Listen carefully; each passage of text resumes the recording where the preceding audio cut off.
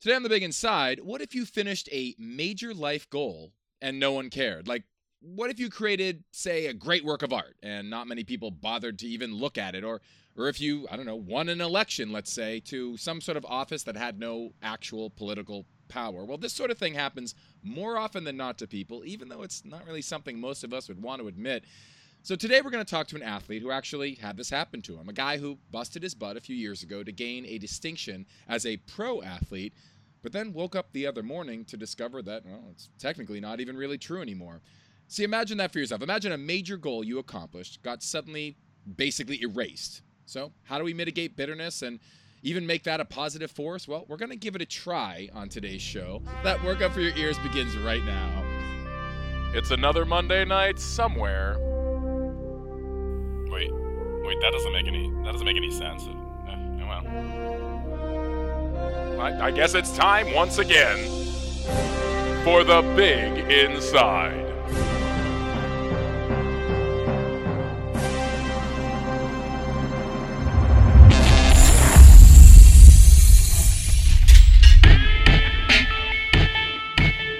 Only took 3 tries this week, broadcasting from the world-famous Public Alley 701 in the no longer official city of Boston, Massachusetts. I'm Christian Matyi, a.k.a. XN, and this is The Big Inside, an ongoing discussion that intersects and connects what transforms the body with what transforms the world, but then turns them both inside out. We're all about the conversation, not the education, but with our luck, you'll probably end up learning something along the way. Joining me once again today in the sidecar is a dude whose greatest feats aren't always on record themselves. The Big Inside regular Scott Bottorff, the founder of Aspire Integrated Training and Flexibility. You can learn more about Scott and his work at aspireflex.light. Hey Scott, how you doing today? How you feeling? I'm doing wonderful. Fresh how you doing, Christian? That seems to be the question. In our pre-show warm-up, I had many problems with the opening take. You're fresh off the ice, correct, Scott? Yeah, fresh off the ice. So I'm sharp for this one. You're icy? Ha! Yes, icy cold. I'm icy cold on this one. Are you? But wait, before we get into this, because I'm going to do the whole spiel, the opener. You're actually technically are you a pro, semi-pro, medium pro, anti? See what I did there? No, are you like a pro? You're pro in something, aren't you? Hopscotch. Yeah, I'm actually a triple pro. Oh. Whatever that means. That means that you get the silver, the bronze, and the gold on the podium all at once. Just exactly. I had medals to clone at you. myself. No, what are you a triple pro in? No, because that's part of the topic today. What are you a triple pro in? I pro natural bodybuilder, pro ice hockey player, and pro inline hockey player. Interesting. I don't play pro ice hockey at the moment, but I do play pro inline. And bodybuilding, I haven't been competing in. I've taken a break lately, but so we'll see how that ensues. But this is going to be a great combo. I can't wait to talk to Jonathan about this because it's good.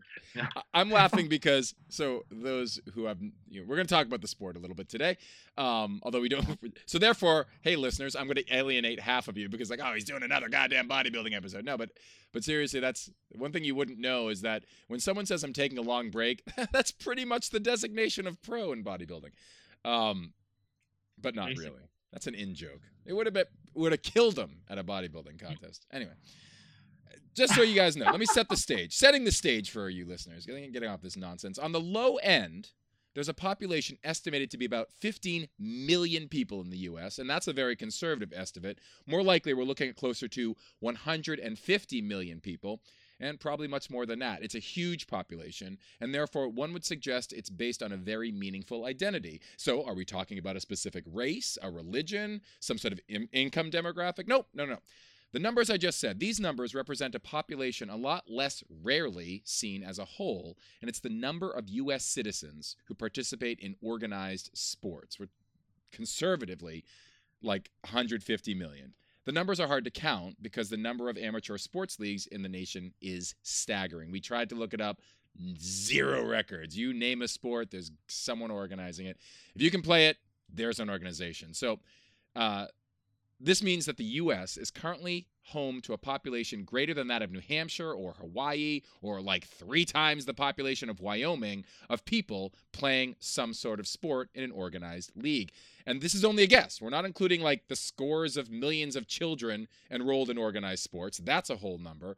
Nor are we, are there really any current reliable numbers that track the population's growth and decline. So this is really just eyeballing from what we could find online. And, online is always true, so we got to be close, right? In a way, this all seems surprising because you'd think like some geek math guy would have thought to do this sort of population research. And while there are several marketing studies that do estimate the scope of the sports industry's reach, that's just the industry, there are very few hard studies out there of the population of people who identify as amateur athletes enrolled in sports organizations. Now, I'm not talking about like pickup games of basketball, just people who like put their name on a line, paid a fee, and are doing whatever. But let's do a small thought experiment. What if one day, like I mentioned at the top of the show, all those organizations, all those sports clubs, they just disappeared, just poof, went away. Most of the athletes, would probably go on playing their sport. They wouldn't be like, oh, I'm still going to go play. But what if anything would change? Like if suddenly the leagues disappeared? Would sports themselves plummet into anarchistic chaos, or would just people shrug it off and be like, whatever? Well, let's make it even more personal. Let's make it more extreme.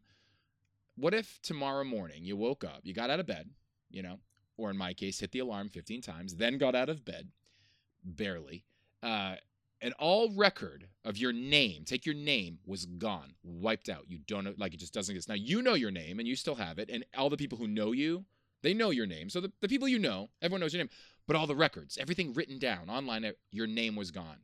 And you'd have to go back and start establishing, quote unquote, who you are all over again. What a pain in the ass that would be. So losing your name is obviously way more traumatic. It's a huge example, but that's the idea. It's kind of like, well, it's like a really, really big traumatic example of what a tiny, teeny segment of that whole competitive sports population occasionally has done to them. They lose a bit of their identity. That segment that I'm talking about today are I'm laughing because it's coming, are the amateur competitive athletes in small fringe sports like competitive bodybuilding. It's a really fringe sport. Recently, one of the leagues, we'll find out which one in a second, that manages professional bodybuilding competition simply stopped existing. It just kind of went away. It changed its identity. It shifted its affiliate competitions. And overnight, the league just vanished, disappeared. It became something else. It didn't totally vanish. But what was is gone. That league managed a small population of also professional bodybuilders. Up to this point, all those numbers were amateur. Let's look at the even nichier niche of the professionals in that league. And professional just means those who are qualified to compete for cash money, for winning, as that's their winning prize, And just keep in mind, the sport of bodybuilding is very unlike other sports that have professional designations, because professional bodybuilding doesn't just like salary its athletes. It really only rewards those who are able to win. So you win your salary in professional bodybuilding, which is a weird thing, but that's a whole other show. The whole ability to compete, the point is that the whole ability to compete as a pro unto itself has weight, because, that's the only way you could recoup any of your funds that you invested to begin with. Obviously, achieving the status like this takes quite a bit of work at the amateur level of competition, and imagine dedicating a chunk of your personal time to that endeavor. Well, that's what happened to our guest, Jonathan Lavoie. A few years back, became a pro. Recently, he was part of that league that poofed away. And this phenomena no doubt happens in small and fringe sports all the time. And I think it's important to mention, before I even bring Jonathan into this thing, Jonathan Lavoie is not strongly identified as, he doesn't walk around being like, hi, Jonathan Lavoie, pro bodybuilder, here's my card. Actually, yes, he does. That's how he introduced himself, right, John? That was pretty much it. You don't strongly identify as this, right? Jonathan, you got me? The bodybuilder, no. No, okay. you are, I mean, right? Sorry about the gap, folks. We'll take it out in post. That's going to be on my grave, by the way. We'll take it out in post. He lived kind of a life. Fixed it in post. But Jonathan, so wait a minute. Let me back up a little bit. What year did you turn pro? When did you become a pro bodybuilder?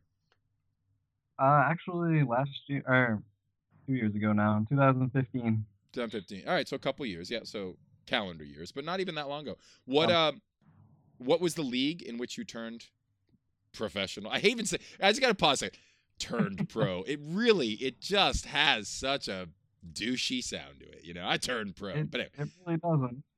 I mean, it does. And apologies to listeners. I mean, that's not nice. I mean, of course, it's an awesome thing to be able to say about anything, but just when you're trying to it sounds douchey to whip it off casually. It's not the word, it's the way I say it. Anyway, so yeah, what was the league? What was the name of the league? It was the IFPA. IFPA. What does that stand for? So folks out home and the home audience know. International Federation of Physique Athletes. I was so hoping you were going to mess it up because, man, would that have been funny. I'm a pro in something. Yeah, maybe that's not right. I don't know. Sounds good, though. International Federation of Pancake Aficionados. No. So the IFPA, now they kind of had a major, I don't want to get into their business. That's for other podcasts. That's for podcasts for guys. Yeah, that's a podcast for guys who talk like this. Not my business, not my deal.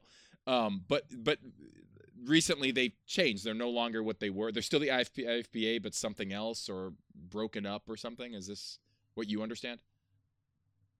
Yeah. So I guess the two people who owned it split up. They had whatever reasons.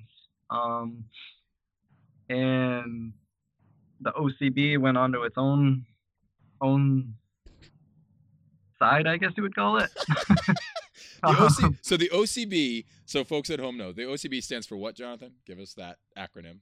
Organization of Competitive Bodybuilding. Organization of Competitive. And this is an amateur league. Right, that's the amateur. And this was a feeder into the IFPA, which was the professional. Right. So the OCB, you win, then you get the pro card, and we can riff on pro cards in a second because I know that's it's always fun to do. But you get this living in luxury with that pro card. You win a pro card, and then this card, which it's 24 karat gold. Is that correct, Jonathan? It actually has weight to it. It's it's an amazing card. Yeah. Heavy. I can't put it in my wallet. It's not, folks. It's cardboard. But anyway, so you get this card. You walk around with it, flashing it out at the finest bars and restaurants. And this card now allows you to compete for money if you so. Did you ever do that? Say, I want some cash and go for it? Yeah, actually, I did win money in my personal. Wait, I've got to do my research. I was online all afternoon. The last thing I looked up is whether you won money. Dude, don't talk money. We don't got to be personal about it. But that's phenomenal. I had no idea that you actually are a real professional bodybuilder. Folks, just to show you what a crap job we do at putting this show together. I just thought he had pro designation. He's a real pro. He's been paid. Nice biceps, kid. No, so no. It wasn't my biceps. Oh, well. Yeah, be correct. The big inside after dark. It wasn't my biceps. Anyway. Okay, now that I'm vomiting in my mouth. No, but seriously, so you that's phenomenal. Give us this then. Let's dig a little deeper there. Which weight class were you in? What was your designation? Okay, so to go back, after I won my pro card in 2015 at the main event. Pause. For folks, this is not a local show. Maine is in the state of Maine event. You get the pun, folks? It's the Maine event. Come on. They are. Just so folks know, because, Scott's in Colorado. I think I have one listener in Alaska. He's a great guy. But just so people know. Anyway, go on. Well, Maine's not part of Canada, so we got that. It isn't? Whoa, no. I got to do a show on that. I just found out. Go on. Yeah, so I won my pro card there. And 2 weeks later, down in Cape Cod, they have the Gaspari Pro Show. And that was my goal. That high-end goal, that's what I wanted to do. We're going to talk about that in a second. Yeah, so after the main event, won my pro card, went down there, entered the show. I was a lightweight. I probably weighed in around 160. And how tall are you? And 5'9". Okay. and I was gonna be happy with, cracking the top 5. I ended up placing second, so it Wow, was that's pretty phenomenal. humbling experience, I guess. I'm gonna back that up for our listeners. Again, this is audio; people can't see anything. We're on Skype right now. Jonathan Lavoie just turned beet red. We're we're watching him Skype, and his face just flushed red when he was telling about this win. So truly, it's great to see humility, because a lot of guys, go for their pro card, and you're just like, hey, golly, I got second. That's awesome. That speaks to your character. What are you shaking your head at me, Scott? Yeah, jeez. No, but no, but so Jonathan, but that's the story behind it. Let's get some background, because I mean it could be skateboarding, it could be skiing, it could be anything that somebody hockey, as like with Scott, that somebody says, I want to try and get a more compelling designation for all this time and talent. Which you did. What made you want to? And this, if you want to dip into why you went into bodybuilding, God's most boring topic, go for it. But what made you want to be a pro bodybuilder? Or get that card, or whatever you call it? Yeah, I think going into my first show back in 2012, which you may remember. He was a wily young buck. I do remember, yes. Oh, yeah. It was the Yankee Classic. And I had no clue what I was doing going into that. I just had some friends that thought, that I would just be a good bodybuilder just because I had a good build. Yeah, and I mean, again, I don't want to embarrass you, Jonathan, but I don't want to embarrass you, but honestly, folks, because on this show, I designate the quality of someone's physique by how much you hate them so much because they look so much better than you. So on the hate scale, Lavoie is like a good 8 or 9. He takes off his shirt and you're just like, get a gun, kill it. It can't exist at that quality. And you just you don't want a human being to look like that, because it just makes you feel like your life is wasted, which mine was, but I don't need someone's physique to remind me of that. So, but no, so you did have the natural talent. That's 2012. And that's what sort of started the ball. And did that get you hungry when you had that competitive experience and say, I want to see where I can go? It did. It kind of leads to this desire to, you want your accomplishments, you want something to stand for, all the hard work you put into the sport.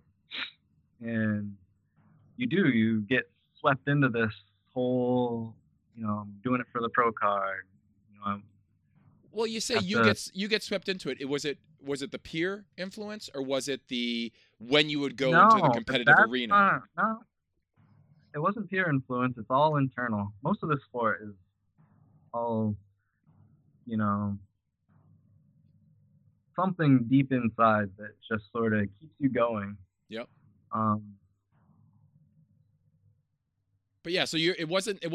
You're saying something lured you in, and I mean, I'm asking you to be insightful, but maybe you don't, have an answer to it. So forgive me for pushing, but you're saying like you got on that wagon, and was it?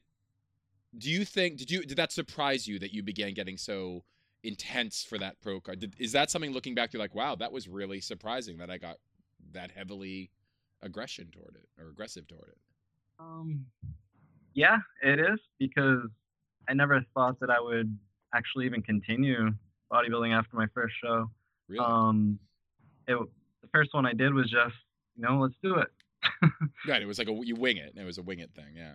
It was kind of a wing it thing. Yeah. I actually, 10 weeks before the show, I was sitting in a burger joint eating burgers with a friend, and he was like, oh yeah, you should do the show in July. I'm like, all right.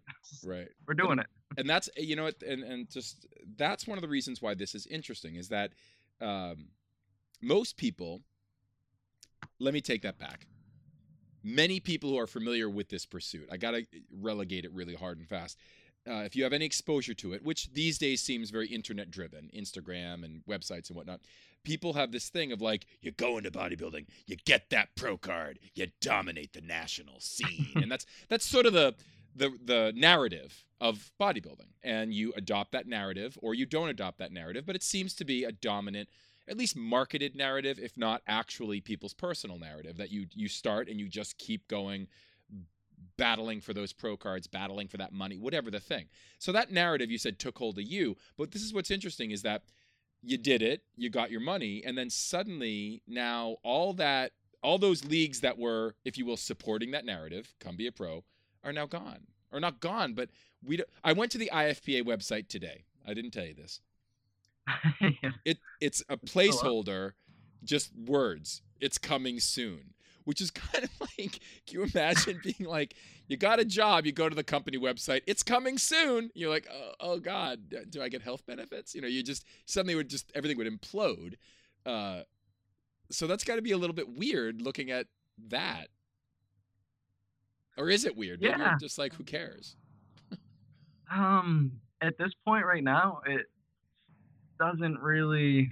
There was a moment of heated, all right, I just did all this work. It seems like the owners of these leagues, they don't even really care about the athletes. That's what it would seem like, yeah. That's what it would feel like, yeah. Well, because bodybuilding, it takes a lot of work. Like, it becomes your life. And certainly at that level, you right? Just you want to be rewarded for that. And so you got that cash reward, and I don't hear any bitterness there. I hear a lot of pride and humility there. So that's why I wanted to have you on the air, is that this other half of, okay, I guess what I'm hearing you talk about is more the existential part of it, where, okay, I got the reward financially and I got the trophy and all that, but these people who are creating this hold the athlete up are suddenly, they don't really have the infrastructure to continue to hold that up, in spite of the fact that they were the ones saying, come on and compete in this, at this level. Is that sort of what you're getting at? That there's a weird ethical or glitch? I don't know what you call it. Seems like on their end, it's more, financially based. They're making all these new classes. Now I see one of the many natural organizations coming out with like a men's classical physique class. Oh God. And what is that really? Because isn't that what natural bodybuilding should be?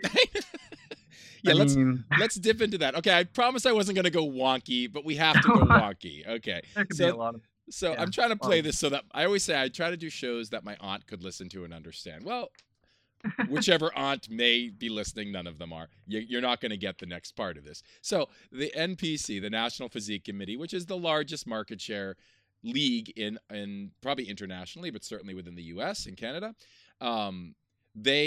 their guys were so gargantuan. I've been warned against dissing, steroid use on the air, but you have to in this case and say, okay, they're so steroided up. Leave it at that. I'm going to get the angry emails. Why are you bashing on? I'm not bashing. They're giant.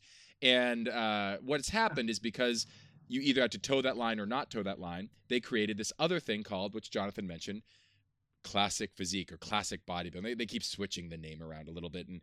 And that, now this is on the, untested, not drug tested side of things, which I agree, Jonathan, basically isn't the standard that's set at pretty much what we call quote unquote natural bodybuilding? Isn't that kind of exactly the same thing? Why not just merge it or bring them together in a better way? And right, exactly. In the NPC, it sort of makes sense because there's guys who compete who are enhanced and they don't want to get as big as the bodybuilders need to be. Right. So it gives them an extra little avenue to chase what they want. But in natural bodybuilding, we're starting to see this new class come in, which doesn't make sense, because isn't that what, it doesn't make sense? Because they're not. The whole point, that class was a reaction to the over steroided person. So why do we now need it in a sport that doesn't run that risk? Exactly. It's kind of like, well, we put seatbelts in cars, so we better put them on couches because people sit there too. It's that kind of logic, Well, I think it all goes back to the owners of these organizations, just trying to create more revenue. There's a plus side. You're right. Yeah, and Scott, I want to hear from you on this. On creative leagues, oh my God, let's copy the steroid league to make something that to have the guys spend more money to enter in more classes. But anyways, go ahead. No, yeah.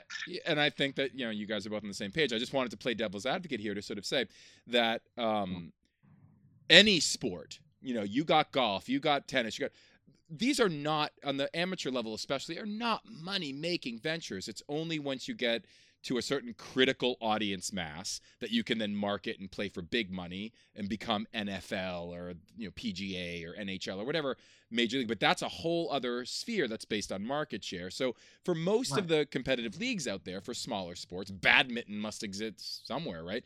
For most of these smaller sports, even wrestling, like traditional wrestling, not pro wrestling, suffers this. There isn't a lot of money. So I just want to paint the picture clearly that when Jonathan says they're doing it for money, it's not out of like greedy money, like they're sitting there twirling their mustache, but more just because they're gonna go broke if they don't get this money. So they get so focused on getting the money that they don't focus on the thing they set out to do, which was elevate and maintain a sporting environment, which is a quagmire many of these small leagues, probably within and without of bodybuilding, get stuck in. And that's sort of what you're referring to, right? That priority of get the money in there is what you're talking about.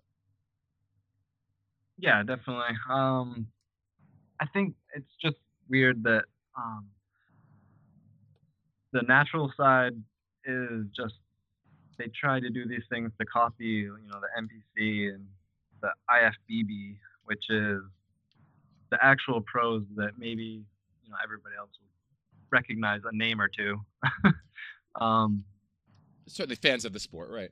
And that's, but what you're saying, right, but yeah, go ahead.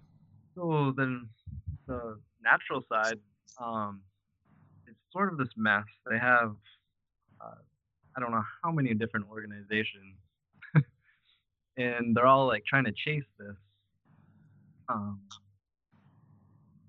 And the difference between these different organizations is marginal at best, is what we know. I mean, they a lot of it boils down to, some procedural glitch that this one does, the other one doesn't do. It really boils down to these little tiny. Right. Like Scott, is this what you were getting at? That there's just no creativity in terms of how they put themselves together? Because I think this is at the heart of why Jonathan's pro status, which I'm sure somebody out there is sending an email, of course you're still a pro, slamming on their keyboard, blah, blah, how dare you say. He's not saying he's not a pro. That was Jonathan's like, he's totally on board with whatever designation. But there is some trepidation going on there because his league suddenly kind of just fizzled into a poof space. And that's because of this lack of creativity. I mean, that's one of the things, right, Scott? Is that what you're getting at? Well, yeah, I mean, like what Jonathan said, that was actually great. You have like Flex magazine, you have Muscle and Fitness, you have 1,000 different magazines, right? And they're promoting these bodybuilders in the NPC, like on every page. And like people love that. People want to get to know these bodybuilders. They love their physiques, and it's on all the publications. It's online. And then they're making movies like, what was it? Generation. What was the name of the new movie? Generation Iron. Something? Yeah, that was from a year ago. Yeah, Generation Iron, or a couple of years ago. But no, I mean as many people want to knock it. So these guys take enhancement stuff, whatever. That's part of that's part of the sport for that league, and that's their choice, and that's what they want to do. That's great, but they are doing some fun stuff. I actually liked Generation Iron. I mean, obviously pumping iron is king, but like that was like, it made me like, do you see the natural leagues doing that? No, right. They're too busy trying to make another like you said, physique round. Why don't we highlight these athletes, make it a business, and like get people like excited about seeing what these athletes like, their worlds are like, and get like a Generation Iron for natural bodybuilding. Like why I don't know, that it's, I mean, I talk to you all the time, Christian. I mean, we should start our own league, like the bodybuilders league, like, because we know the athletes know how to make it better because this is our passion. And like Jonathan said, this is like a dedication. This is like you devote your whole life. When people are going out on a weekend, you're at the gym, you're counting your carbs, you're doing all your calories, you're measuring your food, like this discipline to the extreme. And I don't think a lot of these people really have perspective on that, So. Jonathan, do you think, what were you going to say, Jonathan? I was going to say that I think when you mentioned creating a new league, that's part of where this problem all derives from. The main thing that I see is that you have all these different natural organizations, and none of them can come together on anything. They're all fighting to be the top, the most elite of the elite pro level caliber organization, and who's the naturalist of the naturals. Which I gotta pull some theory out of my ass. In a subjective field, how can you claim to be the most elite? Because it's subjective. So where does the line sit? So there's an ironic. There's no standard. Yeah, I mean, you can say there's an elite. Yeah, right. You can say that there's certain spaces for elite, but you can't necessarily say that one is more elite than the other because it's sort of more of a gray area situation. This is so annoying. Like, okay, so one league, they have judging and stuff, right? Jonathan, you obviously know a lot about this too, competing. Yep. So what's actually the best in one league is not the best in another league. And so where's the standard? Like, it's based on opinion, which blows my mind. And, you want leagues to come together, but it's like almost like this egotistical, like, well, our guy is better because he's natural and he's got bigger biceps. Well, our guy is better because he's leaner and this guy's got better aesthetics. It's like, where is the standard? There is no standard for judging. There is no schooling for judges. They're usually like someone who's never even seen a competition and that doesn't even know what you go to do into it. And they they go walk their dog and like they're like a housewife or something, and then they're gonna like choose the winner. That may be painting it a little stark. That may be a little bit stark. What's that? That would be a little bit stark. No, I'm not actually not stark at all. I've known some of these judges, and some of them like they don't even go to the gym or anything. They're just like, oh, well, he kind of looks better. I don't know why, but I think he should win. And I'm just like, there should be more. Let's get a standard here, because if we're going to dedicate our life to do this, why can't they like create like I wouldn't mind putting them together, but this is like it's always going to be great. I don't want to go down the rabbit hole. I want to turn back over to Jonathan. I don't want to go down the rabbit hole of judges' identity, which post that on Facebook, and you will have a tidal wave of people coming at. That's the only reason I don't want to go there, because I got enough people hating on me. But wait, that's the problem though, Christian. People don't want to talk about these things, so they don't change, and then we complain about them on shows, and it's like, well, that's I'd rather go there, right? Talk about the taboo, but that's the very thing that's making these leagues be right. Yeah, they'll talk about, they all have standards or criteria, what they're looking at when they're judging. But all that kind of goes out the window when you have, say, a physique woman who walks out on the stage and maybe she has more muscle than what people think that they should have. Maybe she's a little bigger. And she ends up having that physique that just has like a wow factor, and she ends up getting scored the win, while the person in second place might be like, oh, maybe she's too big for physique, she should have been in bodybuilding. Right, which is these weird that's subjective where the criteria just gets completely skewed. Yeah, it's like all these little subjective nuances, right? And I think that I guess I want to go back for 1 second without going down that rabbit hole again, that a lot of the judges are former pro bodybuilders or bodybuilders who want so now they may be long past their prime or whatever you want to say about them, or maybe they're not past their prime, but there's still that question. But I think that what I wanted to do, like before we go down the judging hole, because that's one that you never come back from, is maybe the balance, and this is to validate both Scott's point around their lack of creativity, let's say innovation, and Jonathan's point toward the need for better prioritization, is the fact that what you get, and this is now my opinion, this is Christian's opinion now, the self-seriousness of the promoters, the organizers, the judges, just the degree to which they take themselves so seriously almost blinds them, because then if they're maybe wrong or a little bit skewed or not quite doing something right, no, the self-serious narrative of being an official runs roughshod over the possibility of like, shake it up a little bit, or maybe look at it this way, maybe you can, nope. We got, and that's what I think is one of the endemic problems that maybe Jonathan was referring to when he said to Scott, doing another league may not be the problem because it's going to redouble that self-seriousness impact. Right. But my question, how do you get them together whenever each person who run the league is so self-serious? Like exactly what we're saying. So it's just like two rams hitting each other. So how would you do that? That's my question. Speaking of which, let's ask this other Ram. What were you going to say, Jonathan? I was just gonna say that I feel like this is what keeps happening in the natural side of things. Somebody will create a new organization because they don't agree with the way the others are run. Right. And then it's sort of becomes that whole theory of, these crabs stuck in a bucket, and every time one tries to crawl out, the others will grab him and drive him back down into the bucket. Great analogy. So nobody really gets up out of there. The crab in a bucket analogy. I'm going to use that, Jonathan. That's a phenomenal analogy. You must be from Maine. Is that part of Canada? That would be lobster. Maine. You must be Canadian. No, so what I was going to say is that so I'm going to ask you an unfair question, but I want to get back over to the topic. Like, this is by way of getting to the topic. I'm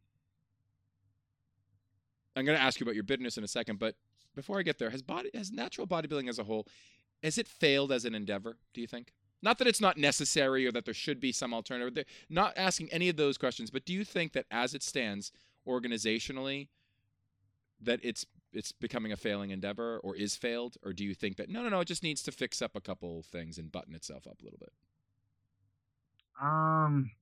It's bleeding out right now. Okay. That's fair. That's fair. Hemorrhaging. It's hemorrhaging, yeah. That's hemorrhaging. Do you think the weight of what? The weight of the pro card doesn't really equal very much when take world championships, for example. You would think the world champion of natural bodybuilding would be one person, but every organization has their world champion, so you have multiple world champions. And it's interesting. This is where, that's why I opened the show talking about the population of competitive athletes in general. We have to get a scope of just how big these populations are to really be able to say, wait a minute, how did all these crabs get in the bucket? Well, think of how many people are entering competitive endeavors of all sorts. Of course, it's going to seem like I'll do a league. But you're right. The impact is, wait a minute, you can't have one world pro. You can't have one, so there has to be, this is what I hear, that there's not a lot of consensus going on. And it seems that something about this, the natural, the drug tested, whatever version you want to call it, something about that side of it seems to lack the innovation required to sustain itself. Maybe because all the crabs are pulling themselves each other back down into the bucket. Who knows? Yeah. That's a stark statement that I just made. I don't want to lean on too much because it leads to the topic of the show. So how have you prevented getting bitter, or are you bitter? Are you like, F you bodybuilding, peace out, and like you're gone, and like you've just snapped your trunks into someone's eye and took off? God, that's a visual. Yeah, I'm not really bitter in that way. That's cool. After how have you not become bitter? How have you prevented becoming bitter? Have I prevented being bitter? Yeah, because if you think about this whole idea of like realizing, wow, maybe the money's great, the trophies are great, but maybe there's a little bit of like, shoddy, standards that I just want to. How do you prevent becoming bitter with that? You always take your work seriously. You have goals that you set. You work hard for them. But you don't take the competitive, I don't know how to articulate this. You don't take the pro card for its worth, for whatever worth it may be. So you can't take that part seriously. You want to go in and do your best. So what did the pro card represent to you? If it wasn't its worth unto itself, what do you think as you were pursuing it throughout 13, 14, 15? That's 20. Not that you were a 13-year-old. Maybe there is one, but during those years, 13, 14, 15, what was it representing? Like of your quality? Was it just that you did see that the standards that you were judged by really did reflect on your quality, or was it just it's a contest and I'm going to try and do a harder and harder contest? Yeah, that was basically where I wanted to take it. It was a competitive side. You just want to do better. You want to You want to kind of like climb a ladder, I guess, in the league, which is where this all falls apart. Yeah. So if you look at the NPC and IFBB, you know, you have your local shows, and in those shows you can qualify for nationals, and you have to go to nationals, and there's only so many of them per year in certain locations. You have to travel to nationals, where then you would compete for a pro card, and they only give out a handful of pro cards. So it's much harder. In natural organizations, it seems like every show now has become a pro qualifier. Right. So you can go to this little tiny show in Maine and win your pro card, and there may be only 8 people in your class. Is it the number that's given out, or is it the ratio? Is it that, like, because let's just say there were like hundreds and hundreds and hundreds of people competing and the same amount of pro cards didn't change, it might not be as offensive as a smaller field getting lots of these pro cards. Is that what you're getting at? Like the ratio is off? Oh yeah, the ratio is way off. Okay. So it's not the sheer number, but more the ratio of that number to the number of actual people in the field. And that's the thing, is that, I mean, when you see this in other sports, the ratio is much more exclusive. Go on, Jonathan. So all this talk about, you know, pro card hungry, and all this and all that. I won my pro card and I didn't really feel satisfied because I know I didn't bring my best. I won because there wasn't really a solid field. And interesting. So I had to take that to, you know, a pro show to actually prove to myself. It wasn't really for anything else. It was to prove to myself that, you know, I am worth being a pro. That's kind of beautiful in a way, but then there's that whole idea of like, well, no, I mean, it is, because that's sort of a very internal thing, and where it's beautiful lies in the fact that, okay, and there's a message here, and I hope it's the message you meant to send, and that is, okay, there is a greater journey I'm on. Its consequences have benefits or deficits in my life. That's the journey I'm committed to. I have found a way to make parallel the bodybuilding work toward my journey, and like toward challenging myself. But it isn't that the bodybuilding work is the journey. It's just like a complicit, colluded sidetrack that helps propel the thing I really want to be. I want this quality piece or this whatever piece. Yeah, I always have to. I'm very competitive with myself. Okay. I think that's what makes me a good bodybuilder, because it's so internal. There's nobody else doing the work for you. It's all your own doing. Yep. This is how I kind of got into powerlifting, which I've been doing recently, and really enjoying that, because you only get out of it what you put into it, and I really like that. Scott, what were you gonna say? I just want to comment. This is not a plug or anything, but Jonathan, when you got ready for your competition, was it just with you, or did you have friends competing with you, or how'd that happen? Because I know for myself, I was lucky that I met Christian, and he runs the Next Level seminars for bodybuilding, and I got to compete. That's a plug. No. No, it is. No, I know. I just was like doing a disclaimer on that. But the thing is, though, to tell you the truth, I mean, all these guys came from all different walks of life, like scientists, a mortician, punk rocker, like, you know, computer guy, but all of them had talents, and they had all like, you know, specialties and very intelligent guys, but we got to like do it together. And every week we learned something different. It was the posing, the coloring, the history.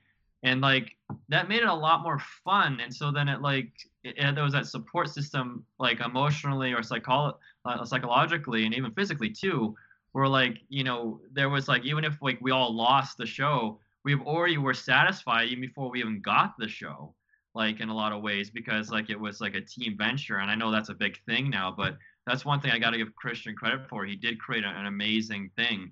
Thank you. Which was like really nice. I appreciate that, but not about me. Jonathan, did you have people? But thank you, Scott. Did you have people? Has that been part of it? Is that a connection to a community or a local community that supported you with that? Yeah, I mean, I've had a small little support group, and they've definitely helped me through my journey. But I'm saying, was that the more satisfying part than the pro card? I'm playing devil's advocate. Just people the they whole meet. what has happened Yeah, socially. definitely. Yeah. So Yeah. what would you say to this? Like, okay, here he is. He's 22. He's like this, full of piss and vinegar, and he's got 20K followers on Instagram, and you know what he wants? A pro card. So what do you say to him? Or make it a woman. This woman, and she's got this great figure, and people are following us. 64K followers. She's all and I'm good. What do you say about this pro card lust that they suddenly take over? If I were to talk to them in private. Yes, because this is private. Because trust me, no one listens to this train wreck of a show. Right. So talk to me in private. What would you say? What would be your insight or perspective on pro cardism? I would tell them not to take the chase too seriously. Okay, and how do you not take it serious? What do you do to not take it serious? Because you just gotta do it for yourself, not for the followers. But what if someone says it becomes tough. It's definitely a tough thing to think about. What's your career? What's your career that you're settled into? Finance.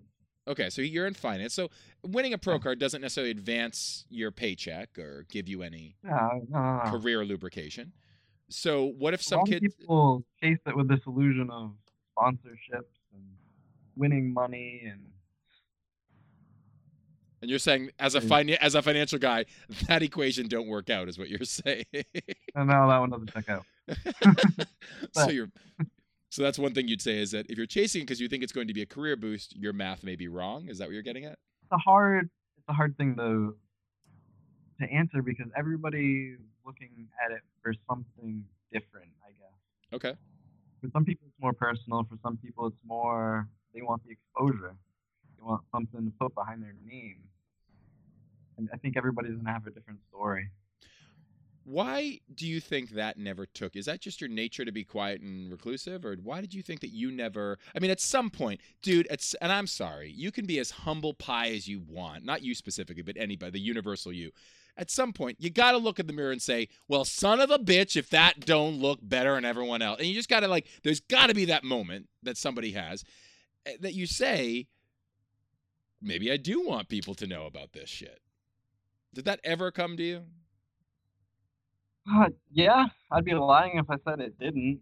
Well, I appreciate that. I appreciate the honesty. I'm actually a really private person. I use, if you were to go onto my Instagram and search around, what I really enjoy social media and Instagram for is a way to track my progress personally. Like your psychological progress, or no, just kidding. Yeah, I can see when I used to be a real douche. No, but so that too, actually. So now, technically, just to pull this up, are you still a pro? Do you still do you consider yourself a pro? And by word of rule, are you a pro? Do I consider myself a pro? Yes. I think that placings in previous pro shows would dictate that. I think if I were to go back and do an amateur show, there would be lots of uproar of, oh, why are you doing this? You're taking somebody else's placing away from them. And on a technical aspect, I guess I would still be a pro, even though the organization is new. But I would have to wait, it's new. Wait, how is it new? Oh, you have to pay to wait, whoa! You have to pay to retain your title. You have to pay to retain your title? This is a great place to end this thing. Of course you do. Of course. Wait. That's not a pro. That's a shill. No, wait a minute. How? Okay, I honestly, sometimes I'm dumber than a bag of hammers, but I really didn't know this, folks. So in order for whatever's coming out of the league that made you a pro, you have to pay them to retain that. Is that what you're telling me? Yeah. How? In what form? You'd have to pay a reinstatement fee on top of what you'd have to pay to be a pro. Or else what? It's stricken from the books? That year didn't exist? This is preposterous. I love it. But this is part of the problem, though. This right here. That's like, it's ridiculous. No, we have the power to eliminate a bank of time. Unless you pay this bill, you didn't exist. It's creepy. And then you see what I mean by self-serious. All right, this is pretty impressive stuff. No matter what else, one thing becomes crystal clear, folks. Sports organizations are not necessarily operating with the same degree of stringency as, like, say, a governmental or financial institution. And this is nothing new. We all knew this, and we've even come to expect it a little bit.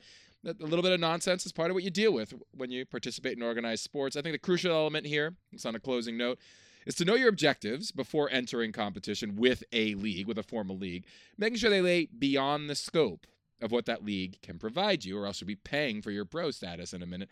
It seems to be the key to maintaining your own sense of positivity and identity against this constantly shifting terrain of sports competition. I know bodybuilding is the extreme of it, but there's probably a lot of allegory.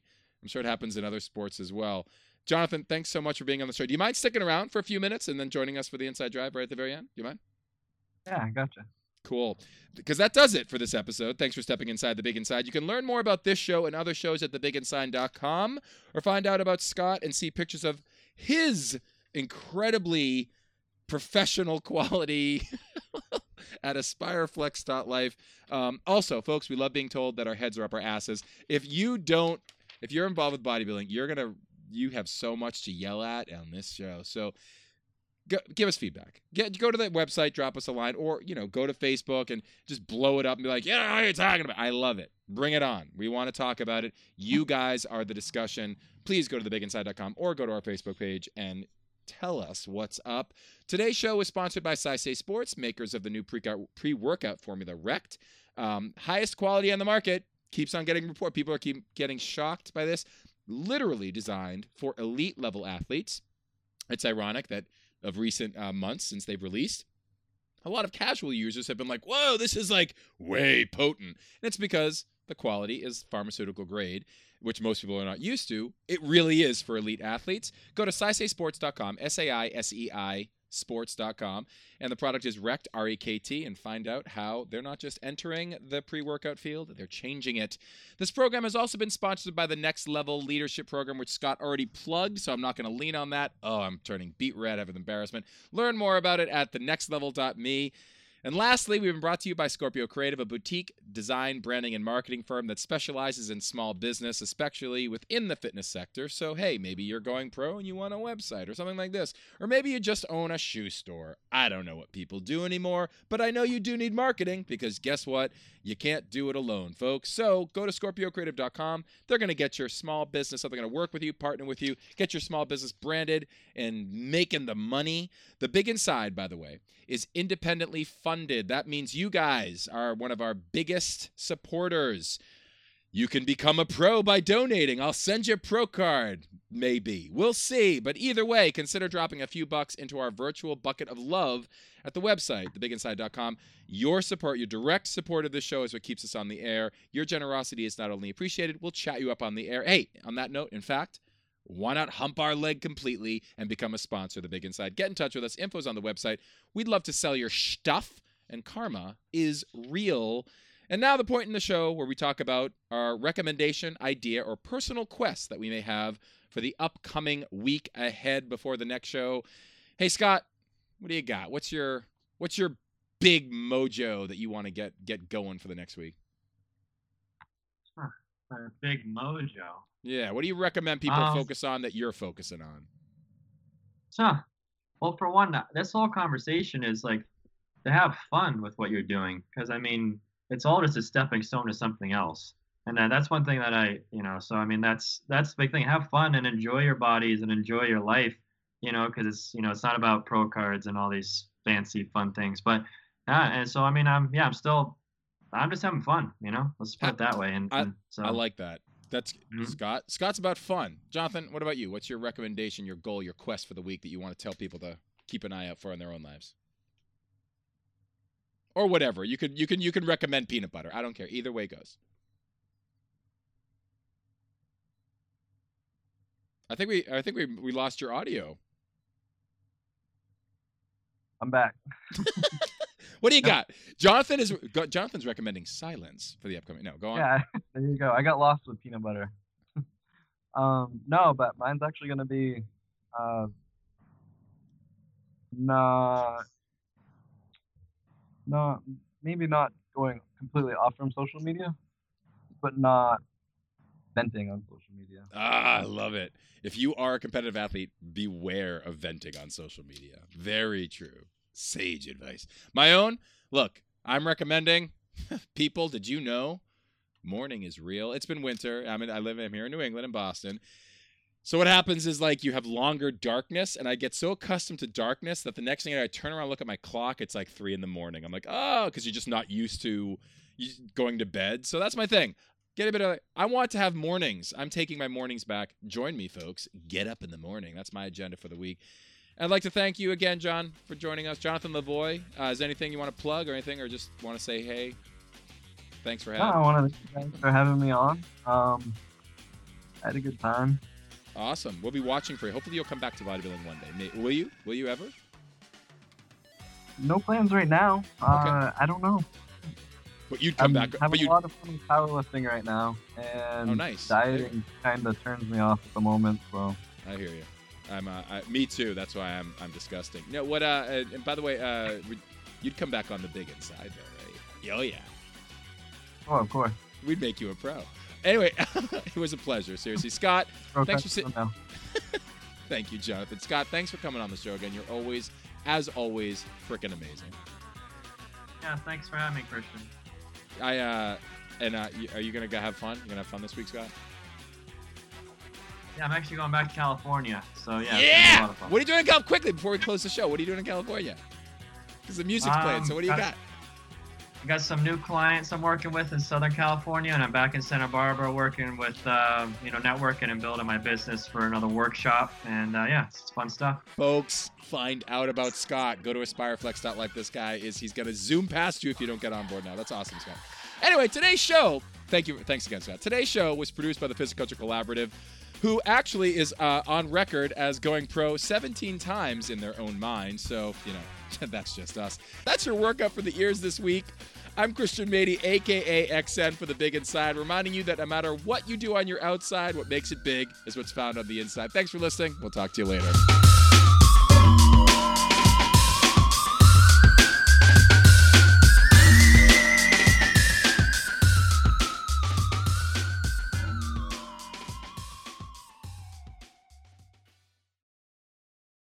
How do we mitigate bitterness and even make that a positive force if possible? Well, we're going to give it a try today. I got to redo that. I got to do that. Hey, okay, so Jonathan, I'll fill you in. We do the beginning 3 times, sometimes 4 times. So just be very patient.